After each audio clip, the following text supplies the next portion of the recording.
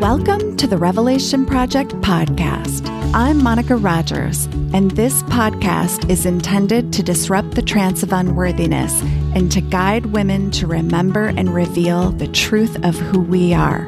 We say that life is a revelation project, and what gets revealed gets healed. Hello, everyone, and welcome to another episode of the Revelation Project podcast. Today, we're talking about a subject that plagues so many people, especially women, and it's the subject of anxiety, the deep dis-ease that lives in our bodies that can tell us a lot about the world and the way that we're living in it and what is wanting to reveal more.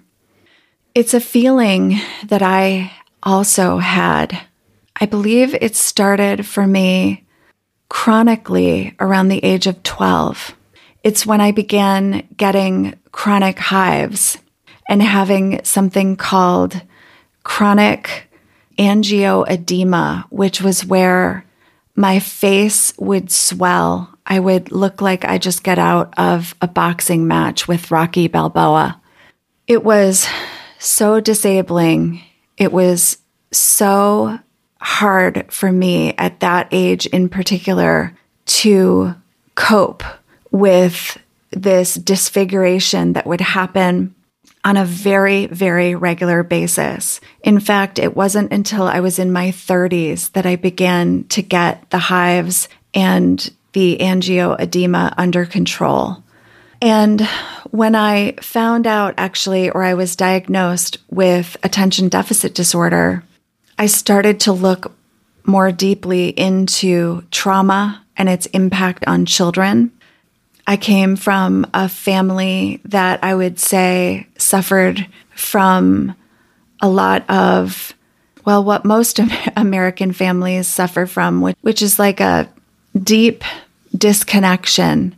My dad was someone who worked every day. I mean, it was very common to get up and he was already gone to work. And sometimes I would never see him even for dinner at night because as a vascular surgeon, he was always on call, worked very, very hard. And I know that it took a very big toll on my mother and on the parenting dynamics in the house. In addition to that, there was alcoholism and other relational situations that really kept us from being able to see each other clearly and to find harmony in our homes. When you don't have harmony in your home, you don't have harmony in the world. And the world at large can already be a very disorienting place. And so is it any wonder with everything that goes on in our world that so many people suffer from anxiety? And instead of looking at what's wrong with the culture, we tend to internalize it and ask ourselves, what's wrong with me? What's wrong with me? And as most of you know who listen to this podcast regularly, I talk about the fact that we live in the upside down. And as we begin the unbecoming process, only then is when we start revealing, feeling, and healing our way back to wholeness. Because these fragmented parts of ourselves are always trying to get us to remember the truth of who we are. And all of these ailments and diseases and chronic situations are an invitation to lean in instead of continuing to seek outside of ourselves. I also think that part of the upside down is being convinced or conditioned to believe that there are certain things that are bad and that we should stay away from, and other things that are good and are perfectly acceptable, such as alcohol, pills, prescription drugs, steroids, you name it. And yet all of these prescription drugs hold a component of the natural world that has been co-opted, patented, and provided to the general public. And don't even get me into insurance and healthcare in our very, very broken system. But I also recognize that as the daughter of a vascular surgeon, there are so many necessary, life-saving, good features about our medical system. I think the problem is that when we don't understand that we have additional alternatives, options, and healing modalities available to us. So this brings me to our conversation today, which is about healing from anxiety and some of the natural remedies that are available to us in order to address that. So today, I'm so pleased to introduce you to Amanita Dreamer, who's working to educate others about the power of the Amanita muscaria mushroom, which can help many and does help thousands of people with panic and anxiety. She says that this mushroom saved her life after withdrawing from prescribed benzodiazepines, and she went on to learn the deeper power in what the mushroom holds. She learned about time, stress, and our detachment from land and our ancestors, which she believes has caused a massive crisis of anxiety and a prevalence of mental illness that runs rampant in our society and beyond. She says that this mushroom taught her about the power of ceremony, ritual, and listening to our inner sense of time, rhythm, and power. Today, she travels, speaks, holds drum ceremony experiences with the mushroom, and is filming a documentary about it. I, too, have benefited after years and years of taking antihistamines and other, various remedies to try to heal my chronic anxiety. I started to learn about alternatives that could help me. And I just want a disclaimer here that I am not a medical professional, and nor is Amanita Dreamer. We are here today to create a conversation that can offer revelations to those who listen. And as always, I encourage you to deeply listen to your body and what resonates for you, and to do what feels right for you, because this is your revelation project. But this is a fascinating conversation, and I am so honored to have it with Amanita and bring it to you. So without further ado, please join me in welcoming Amanita Dreamer. Hi, Amanita. Hi, thank you for having me on today. I'm so pleased to have you, and I'm so curious about this mushroom because, as I mentioned to you, I heard your name. It was literally like I heard your name and I thought, wait, I think I know that name like as a mushroom. But it was also said in reference, or a woman who was talking about it was referencing actually chronic anxiety that she suffered from. And so the person that mentioned your name and said to check out your work was kind of talking about the mushroom as if it helped and could help this woman with her anxiety. It's something beautiful and at the same time kind of shocking to me that I've had anxiety my whole life, and I'm science-based and intelligent, and I know how to research, and I've literally tried everything. You name it, I've tried it. And when I exhausted all of the obvious things, then I started going into sort of fringe stuff. And at some point I was so desperate that I would try anything, no matter how crazy it was. And no matter how hard I tried and no matter how I looked, not once did this mushroom ever show up in my work. Mm-hmm. There was nothing about it out there anywhere. And even naturopaths and holistic healers, nobody had heard of it. No one mentioned it. And when I found myself in crisis, to the point where I just couldn't stay alive anymore. I had, out of desperation, the doctor put me on benzodiazepines, and I was a good candidate for it because I was completely non-functional. It was a good decision. I don't fault him for that. It saved my life. It made it to where I could function again and take care of my kids. But like 5 years in on that drug, I could almost not function anymore without always having to write everything down and take notes about everything, and missing appointments all the time. Couldn't find a word that I needed. And I really started worrying about I was getting dementia or something. Doesn't run in my family. And it was shortly after that a new study came out that said long-term use of these will cause early onset dementia. And I'm like, that's it. I got to get off of them. And another 5 years of withdrawal hell trying to get off of these. And it is a suffering that no one that I've met that's had to go through it can even find the words to describe. Mm-hmm. It's so awful. And I'm a pretty strong person. I can tolerate a lot. And I would get down to just the most minimal dose and be in so much pain that even the smallest life event, like maybe a payment didn't get there, and so now you've got a late fee, like something like that would send me into panic. And I was already not sleeping and having so much pain because the issues that you were treating with that medication didn't get fixed or resolved. So those issues come back, plus normal life, plus now all of the broken neurotransmitter receptors in your brain and the nerve damage. So it's just like this. I was triply worse off for having been on them. And I just couldn't do it anymore. I couldn't function. I couldn't live with them. I couldn't live without them. And this was no way to live. And they weren't tested for long-term use, and they're not listed as long-term use. Yeah, I was just going to say, like, how many people do you meet that have no idea that benzodiazepines do this? I think somehow, somewhere along the way, the information has gotten out there and people talk about it's a dangerous thing now. Mm-hmm. And I think it's because of the opioid crisis. Okay. And the fentanyl crisis that it sort of has gotten people to be aware of what they're taking. Plus, people like me with the internet and social media and the ability to say, hey, look, this is not cool. This is bad. Yeah. So I think there's sort of like this coalescence right now of information about drugs that have been prescribed, and all of us going, wait a minute. Okay, now you're going overboard and you're not giving the pain medication to the people that need it. And you're vilifying people that need that help. Mm-hmm.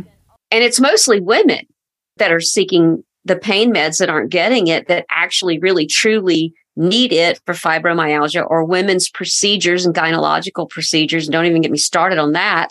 And the gaslighting and the withholding of that pain medication. And, people that are women that are post surgery or post C-section. But then there's the other side of it, where they're throwing benzodiazepines at women who are living with an incredible amount of anxiety because they're not getting their needs met either in the home or medically getting their needs met. And this place that we're in, where the women's movement that started in the 70s of we can have it all has now proven destructive because, yeah, we went out and we got what we wanted, but now also no one took up the slack in the home. So we're naturally overstressed, overworked, out of touch with our femininity, our flow, our peace, our safety. And we're running nonstop. We're not in touch anymore. Yeah. So of course we're anxiety ridden. And then when you add to that the toxicity in our environment and that overloading of our system and the burden for navigating this world and financially what's happening all over the world, like this is unnatural, the amount of stress that we are under. Men won't seek help for it generally. Right. Women tend to and then get dismissed. And here's a drug, take it. And a lot of women get on benzodiazepines.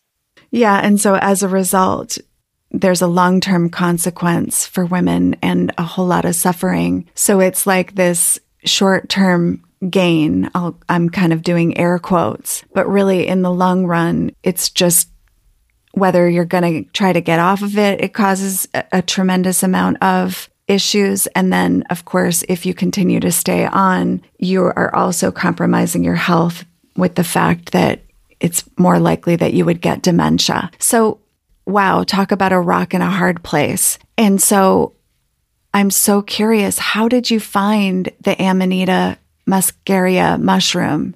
It's a sad story and a beautiful story, but I had planned to leave the planet. I mean, I did everything legally and I said goodbye to people. They didn't know that that's what I was doing.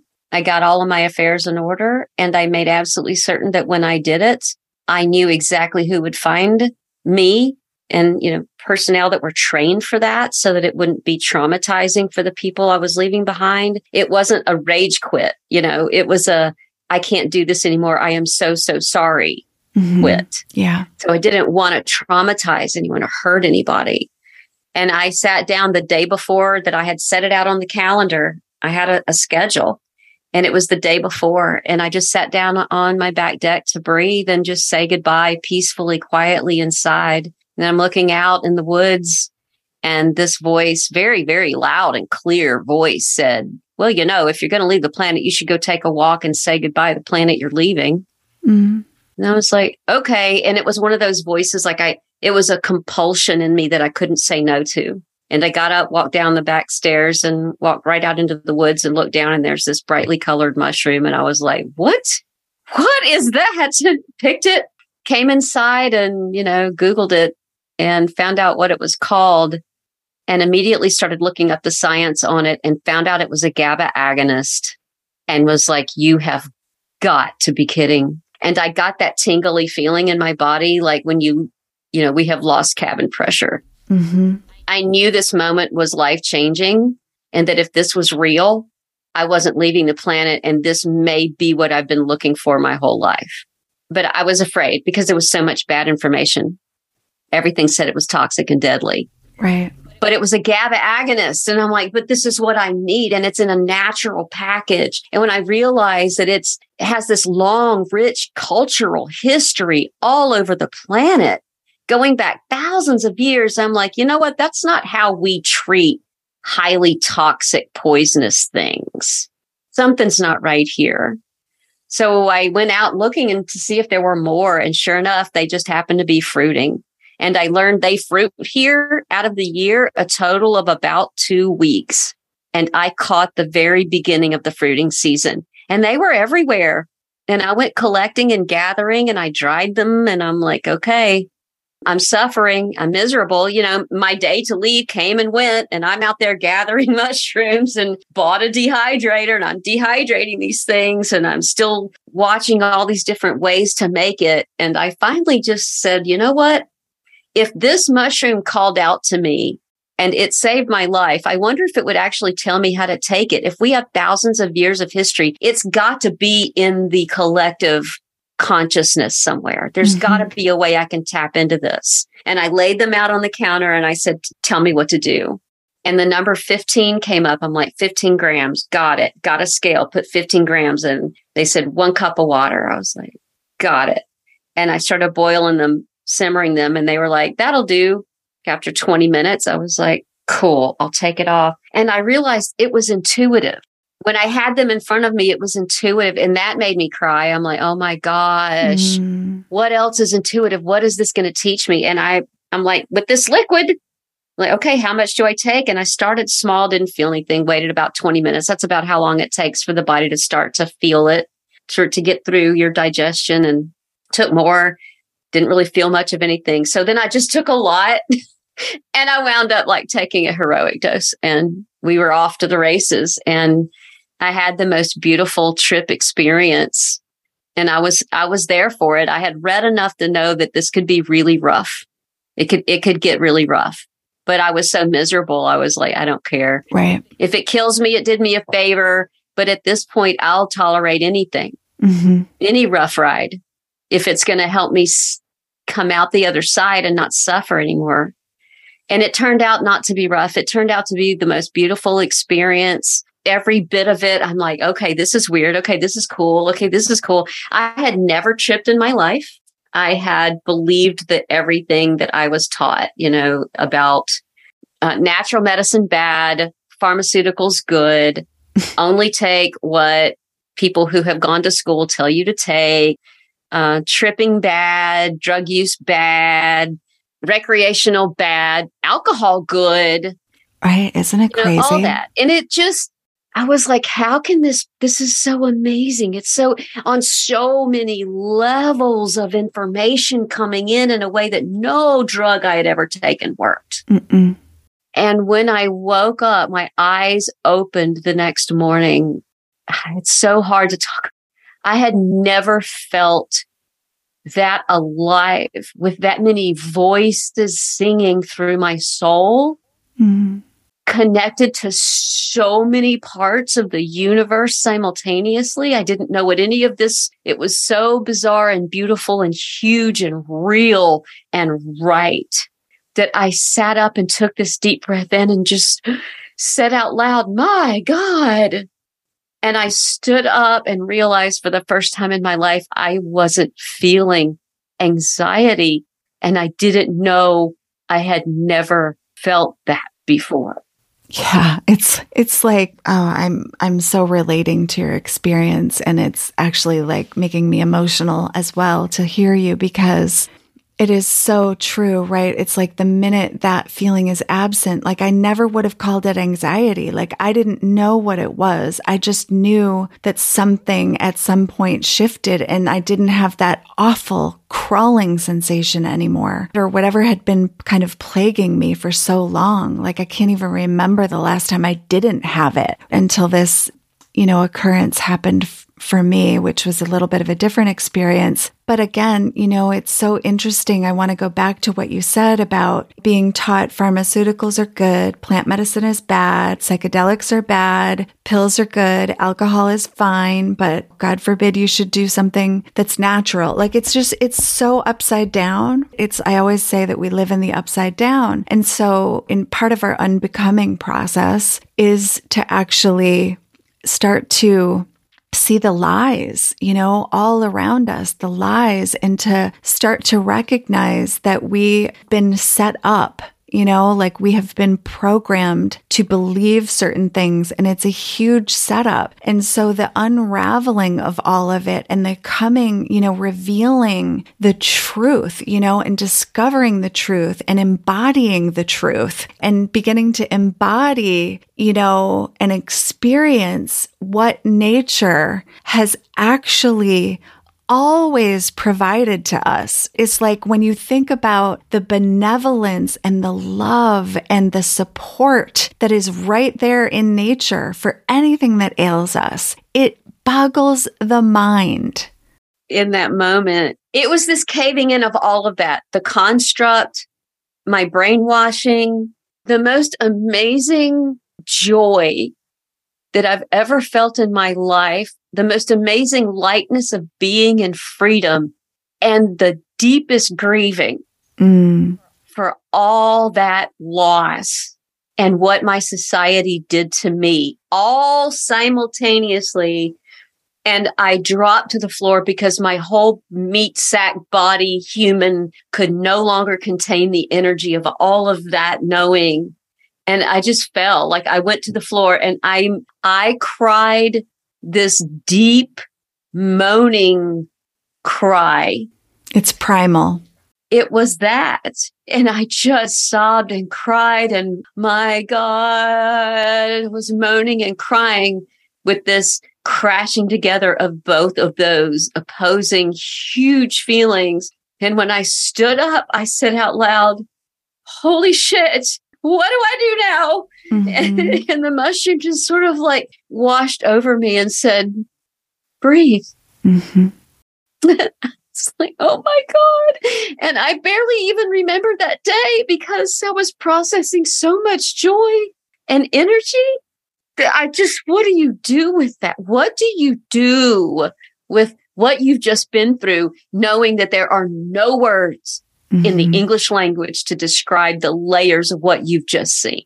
I love how you're taking us back to these moments, because it's making me, I'm so relating in different ways to, you talk about all the constructs come crashing down and kind of that moment. And I too share that moment where kind of like was brought to my knees and just like in the grief and in the joy and in the ecstasy of being met with the truth in that way. It was like suddenly like nothing made sense anymore and everything made sense, right? Oh my God. It was like, what just happened? And then, there's also something else that happens that I want to point to, which is it can be an incredibly welcoming experience into a community of beings that you never, ever saw or knew before. And then you flip it over and it's incredibly lonely because now you have this gnosis, this knowledge, this wisdom, and this understanding that suddenly you try to talk to people about and they're still in the trance. So you're like, shit, this is awesome. And I have no idea, right? Like, what am I supposed to do with this? How am I supposed to live in the world knowing what I know? And until you find your people, you're just kind of alone with it.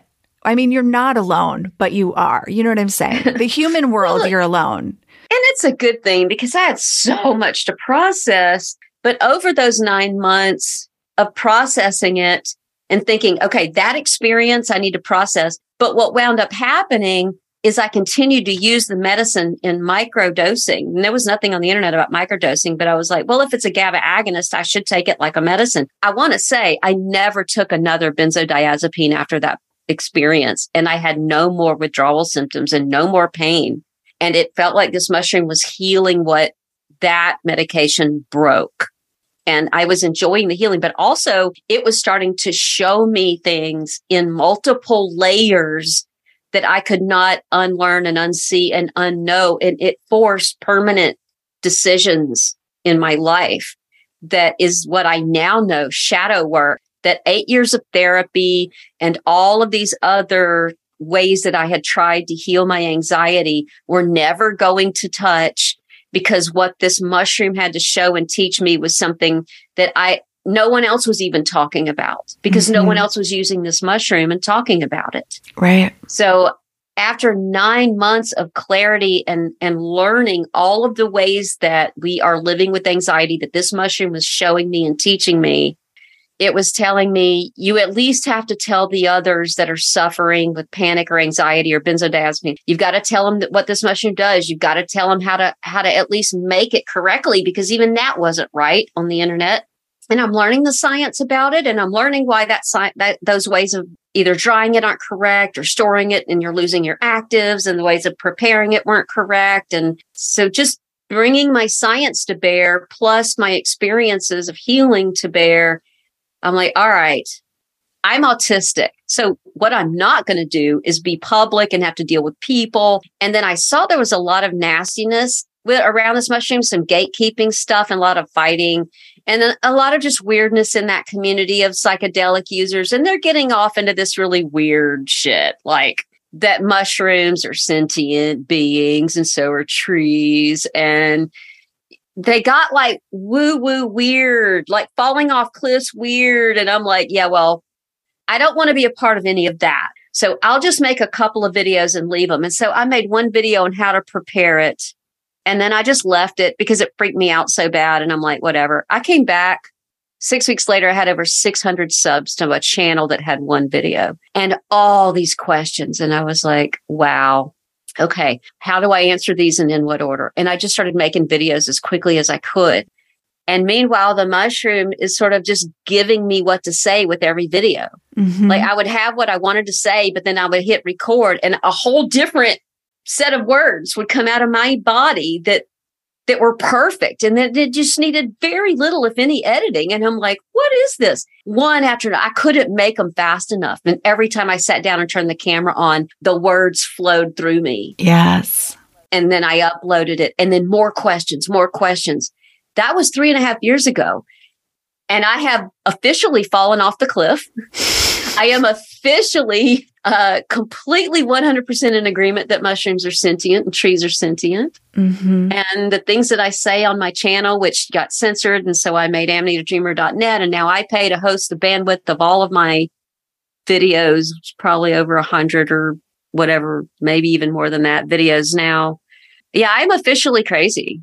Like I'm nuts, and I am so fine with that. Yeah, welcome to the party. Because if this is crazy, I've never been happier. I know. It's like I say that all the time. I'm like, yep, welcome to the party, because it is so, I love too what you just shared about, it's like you do have this experience and then there's still kind of this like, that's too woo-woo. And so it just kind of like slowly kind of like allowing, releasing, deprogramming, unconditioning, unbecoming, where it just starts to all make sense eventually. It starts to all kind of come together. And I think what I love about what you experienced as well is that you become the conduit for the medicine. And it's almost like you become a channel for the communication to be able to meet people where they are. And because you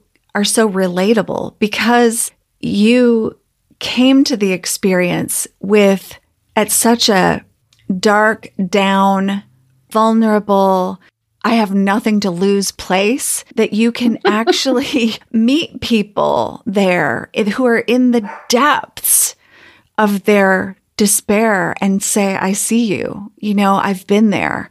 And yes, it's true. It is dark here. And there's this portal where if you come through, there is so much more on the other side. There is so much available that you cannot see from over here, that you cannot know from over here. And so I know it's not everybody's way, but what I'm pointing to is that it's a way and it is a path. And as I say all the time on this podcast, there are many paths and there are many portals and there are many ways. And it's all about each person finding your way, not her way and his way. What's your way? What's your way? And what speaks to you and what resonates for you in your body? And how I know truth is that my body gets full chills. How you know truth might be different, but for me, that's a sign. Go that way.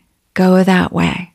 Learn more. Get curious. Kind of like it's like those voices, if we can get quiet and listen and learn to listen to those voices. And then there are other times where the voice is so loud as you're talking to, it's just like right there. Like when you were sitting on those back steps and suddenly the voice came and said, well, if you're going to say goodbye, you might as well go and say goodbye to the world you're about to leave, right? And then there it was. You listened to the voice.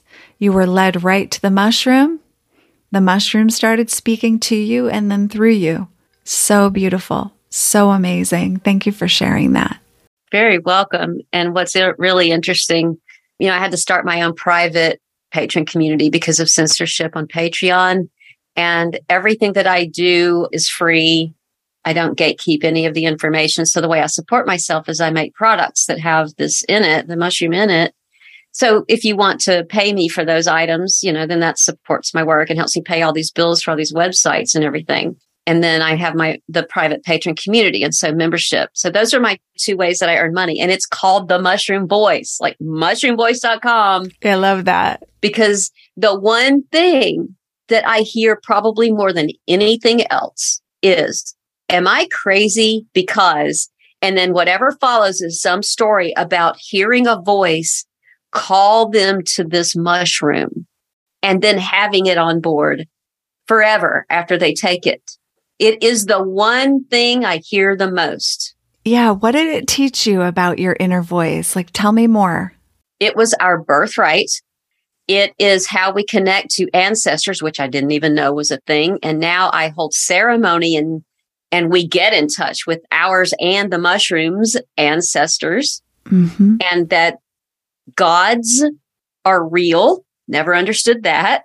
And when I take this mushroom, I meet Loki and Thor, and I understand now where the lore of gods comes from. Yes. And the experiencing of them when you're tripping on it.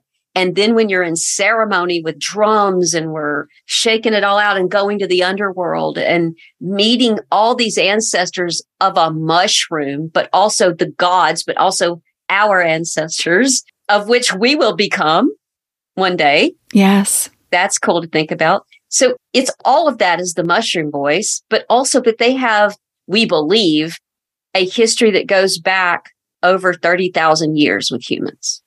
That's the current thinking, that this may be one of the first entheogens that we spiritually worked with. But when you look at all of the things that it does, it makes sense because it affects the glutamate, cholinergic, and GABA pathways. And those three things work together to balance energy, fear, focus, learning, attention, peace, clarity, timekeeping. Like, this is all a very complex system that we would need to navigate, because the world could be such a scary place when our structures can easily be torn through by a bear.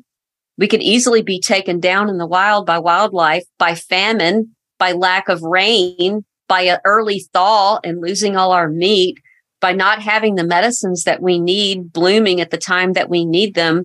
And there's so many things to be afraid of, that we today think that trauma is just a normal part of being alive, just a matter of were you born into a good, healthy family or not. And then, trauma just happens. You get in a car accident, boom, trauma. And then what are you supposed to do with that? Go to therapy for years and years and years, and you'll always have the trigger, blah, blah, blah. Like, we think this is a normal part of life. If this mushroom were a regular part of our existence, that wouldn't be a thing. And our ancestors were able to grow and survive and thrive because they weren't locked down by fear and PTSD all the time. Right. Because they had this mushroom, they journeyed with it every solstice and every equinox. That's 4 times a year. Plus, they had it as medicine to microdose. There's 2 sides of medicines of the mushroom. What's in it? Raw ibotenic acid. And then that converts to muscimol either in the body, or you can do it with the mushroom and convert it before you drink it. Both have their jobs that they perform. And one is the treatment of ADD, ADHD, so that if you really need to focus and work and maybe flint nap or work with something tedious with your hands, and you're of that neurotype or you have ADD, you take a bite of this mushroom and you can go. If you've been walking for days for a hunt and you're exhausted and you've got to bring it all back, taking a bite of one of those mushrooms dried, and you've got energy, focus, and you can go for hours. There are times for working, and then there's times for rest. And so this mushroom deals with all of that. It's such an amazing broad medicine that it's no wonder humans have been able to do what we have been able to do with this and psilocybin, growing those connections between the 2 sides of our brain. I don't doubt for a moment that the reason we're crippled today was the taking away of all these mushrooms several thousand years ago, and the rise of Christianity and the removal of wisdom and natural medicine and sorcery and women's knowing and intuition and wizardry and ceremony and sacredness. And all of these things are what our bodies have known for thousands of years. We have evolved with these things. You can't separate our mental health, peace, and goodness from those tools and those rights. And once we were separated from them, we began to break. And it's no reason we're all hurting like we are today without these tools. And one of the issues that I'm running into right now is I've always been very spiritual. I've always had like this inner knowing, wisdom, guidance, turn here, don't turn there. Today's a bad day to go. You should stay home. I've been able to listen to that wisdom and that inner knowing and feeling a sense of oneness with the universe when I wasn't locked down with fear. But I look at the spiritual communities today and the amount of spirituality that I have been able to reach between this mushroom and high dose psilocybin that will never go away, because once you experience it and see it and know, has moved so deeply into my soul, body, knowing, beingness. And it's just a permanent part of me now without effort, that it's so easy and so beautiful. So when I go to the spiritual community and they are shaming the use of entheogens or substances, and they say, if you use a drug, it's not real. So number one, if you've never used it and then you're going to tell somebody that what they're experiencing, which is the most enlightening, beautiful, connected, spiritual way that they've ever lived, isn't real. Number one, that's gaslighting. What kind of spiritual person is going to gaslight someone else like that, especially when they've never even used it? But number two, it reeks of the Christian, number one, you're not worthy. Number two, To get worthy, you've got to work and earn it the hard way. You must be productive and you must work, and life is work. Number 3, the only reason you get anywhere is because the Christian God allows it, even though you still worked your ass off to earn it. You'll never earn it and you're not worthy. And then this piety and this purity culture that originated with that, in that if you enhance yourself in any way, it's wrong. Chocolate, was vilified at one time. And we now know chocolate can be very spiritual. Cocoa is a very spiritual plant. But anything that you do that enhances who you are, any tools like drums and movement. I know the cult I was raised in said that movement was vulgar, and we weren't allowed to dance. And anything that is actually very spiritually enhancing and taps into all that has somehow, conveniently enough, become part of purity culture, and you can't engage in those things, and it's labeled witchcraft when you're just being intuitive and working with natural medicine. So it's sad. What I want to point to for my listeners too, because what I hear in everything you're saying is, 1, the trance takes many forms. 2, all of what you're pointing to are elements of the feminine. Even when we talk about God the Father, God the Son, God the Holy Spirit, like, first of all, we're talking about white male God. We're talking about one true God. We're talking about the way. We're talking about anything outside the way is wrong and sinful. We're talking about anything in the unknown is witchery, is sinful, is dark, and you might as well say feminine. Yeah. So again, I just want to point this out because it's all back in like what you're pointing to. And we're kind of going through a portal into another conversation, which has so many nuances, so many layers, but it basically comes back to this, what I call, like the illusion. And when you take something or you experience something that disrupts the illusion, it also disrupts the trance. Yep. And then you can't unsee it. You can't ever go back. And and if you try, it will mess you up deeply. Like you can't fit back in anymore. No, and that's where I think a lot of people do turn to addiction, because there's a certain amount of endurance that I think you have to go through when you kind of come through the other side of the needle, when you come through that eye of the needle, where it's kind of like that part that I was talking about, where you turn around and suddenly you feel connected to everyone and everything in one world, but then you turn around and in the other, and you're surrounded by people that can't see what you see, that don't know what you know, that haven't experienced what you've experienced. So you kind of have to almost like send out the beacons that kind of call your people toward you, because then you're really on your revelation project. Now you're really starting to reveal, feel, and heal your way back to remembering all of your fractured parts, and come back into wholeness, not only with yourself, but with the universe, with the mushrooms, with the mycelium, with the trees, with all of nature. And you start to get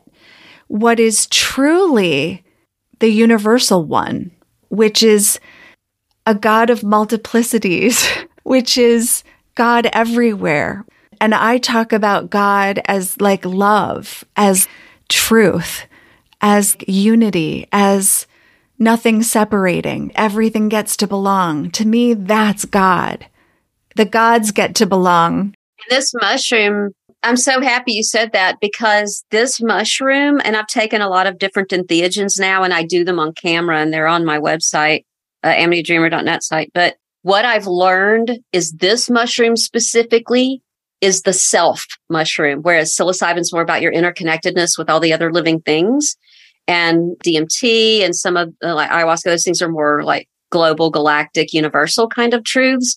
This mushroom deals with your relationship to you, why you want to be here, owning your meat sack, owning your divinity, owning the fact that you should be taking up space on the planet, owning your ego. Your ego is not dirty or bad. And that makes me think of more Christian stuff about how parts of you are dirty and bad or whatever. But this whole ego death, get rid of your ego thing is sad, because your ego is how you're here. It's how you're experiencing. It's where you get motivation, drive, ambition.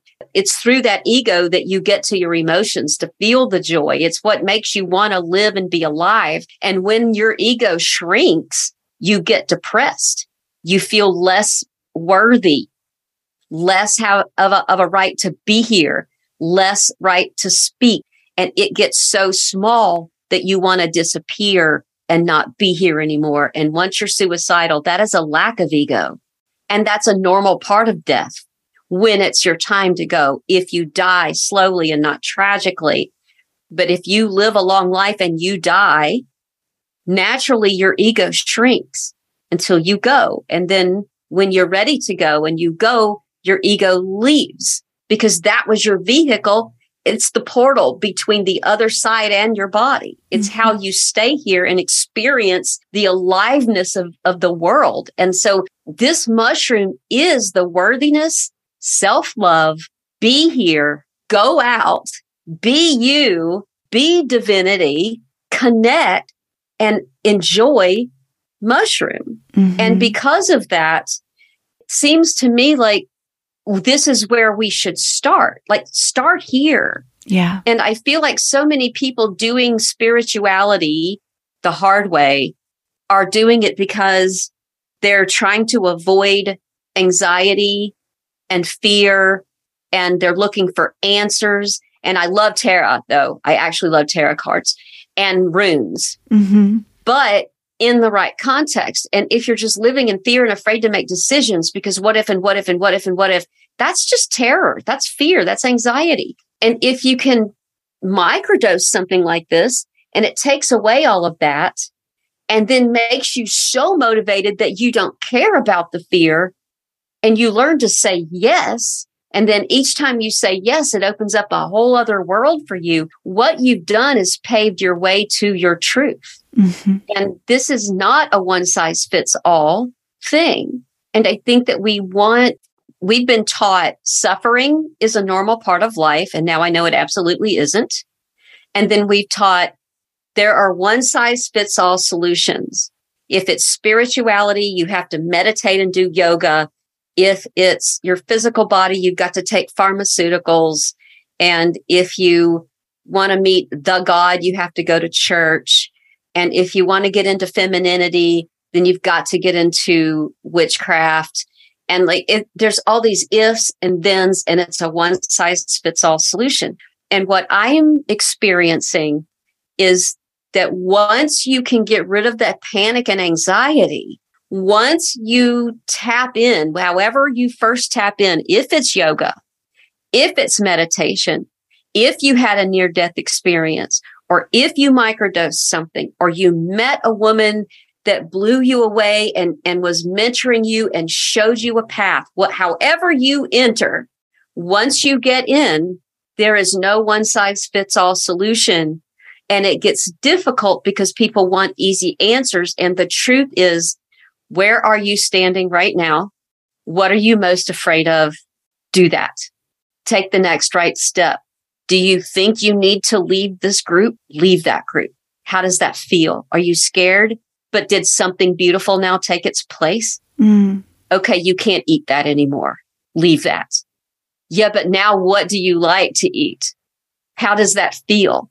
And if you keep doing that, you will put together so much removing what's causing anxiety and bringing in so much truth and beauty and ease of existence that you don't work to maintain anything anymore. You're just the embodiment of yes and peace and love. And that includes good suffering, which to me is facing something sad head on. Grieving is good suffering. That's right suffering, not suffering to work, to stand still and get nowhere and stay in misery and pain and fear. That's bad suffering.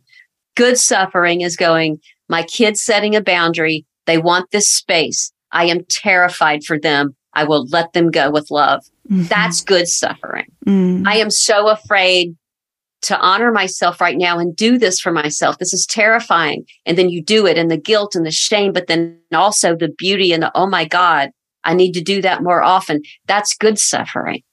If we can find the good suffering, if we can face the fear, that's what I'm about. I love you so much. This is so good. This is so good. It's just like, oh, yes, yes, yes. I love this conversation. It's so true. It's so good. I'm thinking about all of the ways that you are talking about suffering and knowing this contextually, like in terms of how I used to suffer, in terms of my stuckness, in terms of my ego, in terms of my limiting beliefs. It was all trance-based suffering. It was all about working harder, making more, acquiring more. Everything also at the same time felt pointless. I felt like a hamster on a wheel. It was like agony. And so I do think, even though I wish it weren't so, I do think that there comes a time where you just hit your limit. You hit your intolerance. You hit your moment where you're like, I have nothing left to lose. I cannot tolerate feeling this for 1 second longer. And that sometimes takes some of us into the dark spiral of suicidal ideation. But I also want to normalize that as a bridge into a different kind of prayer.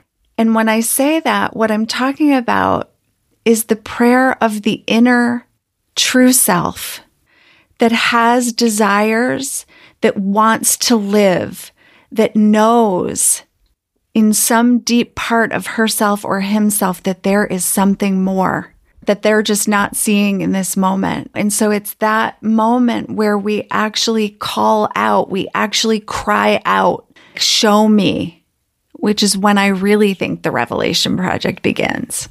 It's like, I don't know anymore, but just show me. Like, I'm surrendering. And in that surrender, it's like, okay, come take a walk. Like, I feel like because that same experience happened to me. It's like this inner voice just started talking. Or maybe it was always talking, but I just didn't know how to listen until I could identify the difference between that voice and the voice of the inner critic, or the voices of the gang that used to take me into the dark neighborhood, and beat the shit out of me and leave me on the curb.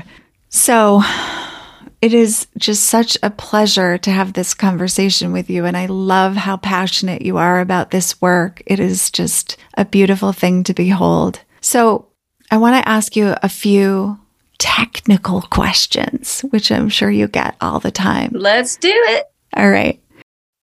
So first of all, is the mushroom legal? It's legal in the United States, except for Louisiana. It's legal all over the world.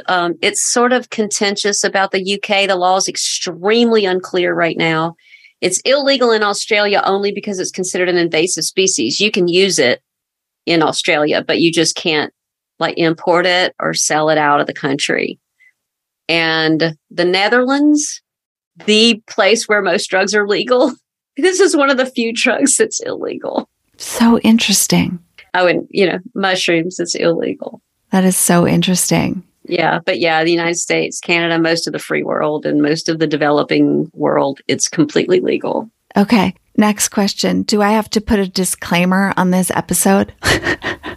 No. I am not a medical professional. Please do not take, blah, blah, blah with blah, blah, blah, or you might have erectile dysfunction and bleeding from the eyes and blah, blah, blah. I'm just joking about the commercials you hear about the pharmaceuticals.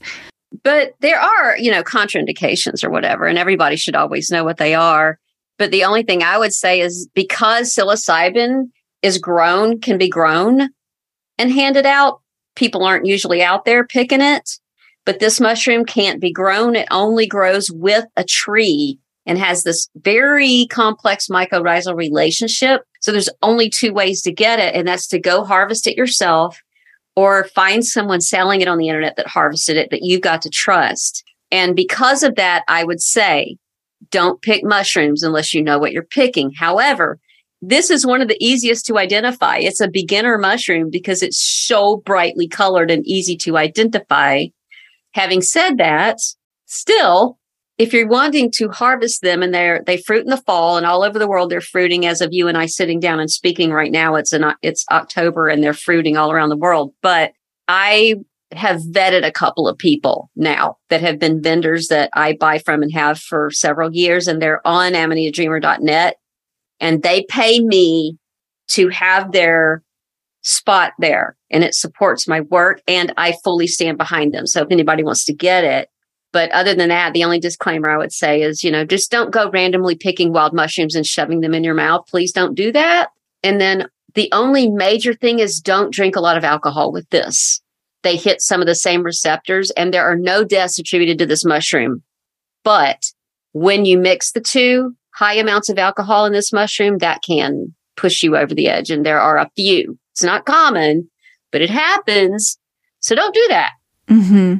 And then obviously, if you're on a benzodiazepine already or I think Lyrica hits the GABA receptors, any drug that's going to hit your GABA receptors, and like Ambien that's going to help you with sleep, any of those depressant drugs, don't double up and take them at the same time. Don't do that. But what I'm not going to do ever is tell anyone how to get off a medication and use this instead, and how to taper, because that's practicing medicine without a license, and that is illegal, and I could go to prison for that. Mm-hmm. You're going to have to find your own path through that if it's something that you're considering doing. And I'm not telling you to do that because I am not a doctor. Right. There's your disclaimer. I am not a doctor. I'm telling you what I did, and it could have been really stupid. Yeah. It wasn't. Lucky me. Yeah.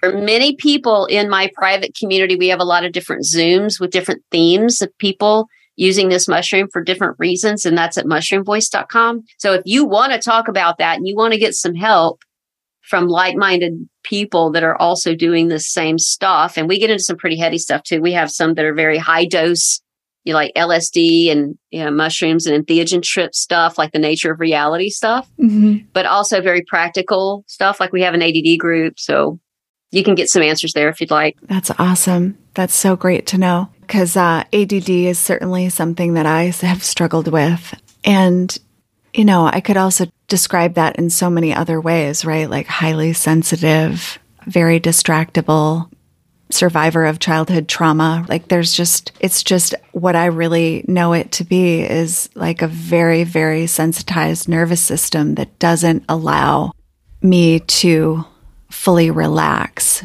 that I've had to really find other modalities to help me, to help my body, to help my neural pathways to just repair. And this is a real good balancer too, because it's got the ibotenic acid that's front loaded, right? And then it's got the muscimol on the back end as you take it and it converts in your body, or you can do the conversion outside your body. If you're new to this, I would say start with a mix in between the two. And I have so many videos on AmanitaDreamer.net that says start here and how to make it and all that and why and how to find your dose. I encourage you to go watch all that. That's why I made it. It's perfectly free. You don't need an account. I don't collect your email address. If you want to know when I open my store and sell my products, I announce that in a newsletter that only goes out once a month because I don't want to bother you. I don't sell your email address. I don't collect your information on my website. I want you to get in and get out as easily as possible.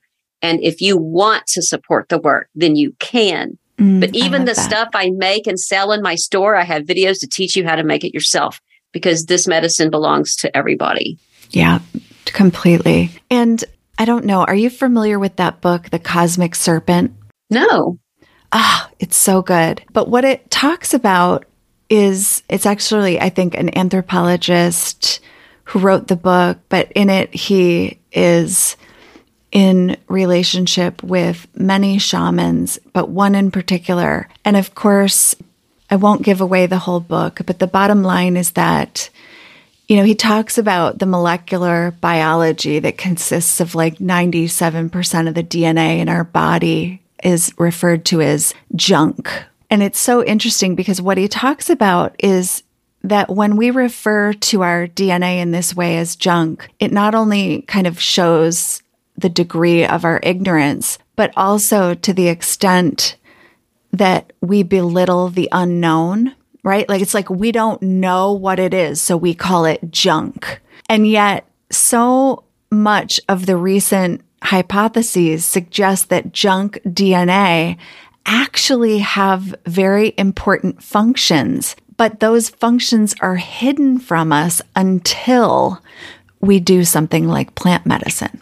Well, even with this mushroom, the ibotenic acid has been vilified by the scientific community because when they were first studying it, they were looking for flavor enhancers. And they found this one first. They had learned through indigenous medicine peoples that they used this mushroom as a flavor enhancer, the ibotenic acid side. And boy, is it ever. Like, it's fun to trip on this stuff and eat. Like, my God, it's fun. Because your taste buds are so alive. Yes, it's insane. Yeah? But they tried it, and instead of just using it orally, they isolated it and injected it into the brains of rats, and it destroyed their brains. Like, it killed brain cells because they were injecting into the brains. Anyway, they wound up settling on monosodium glutamate, MSG, as a flavor enhancer because it was a lot more stable and it didn't do that as much. And so what they did with ibotenic acid then is use it to destroy brains, to develop drugs to treat brains. And so that's all that's out there are these early studies done in the 70s. And mycologists today will still call this thing neurotoxic and that it causes brain damage and it'll kill brain cells.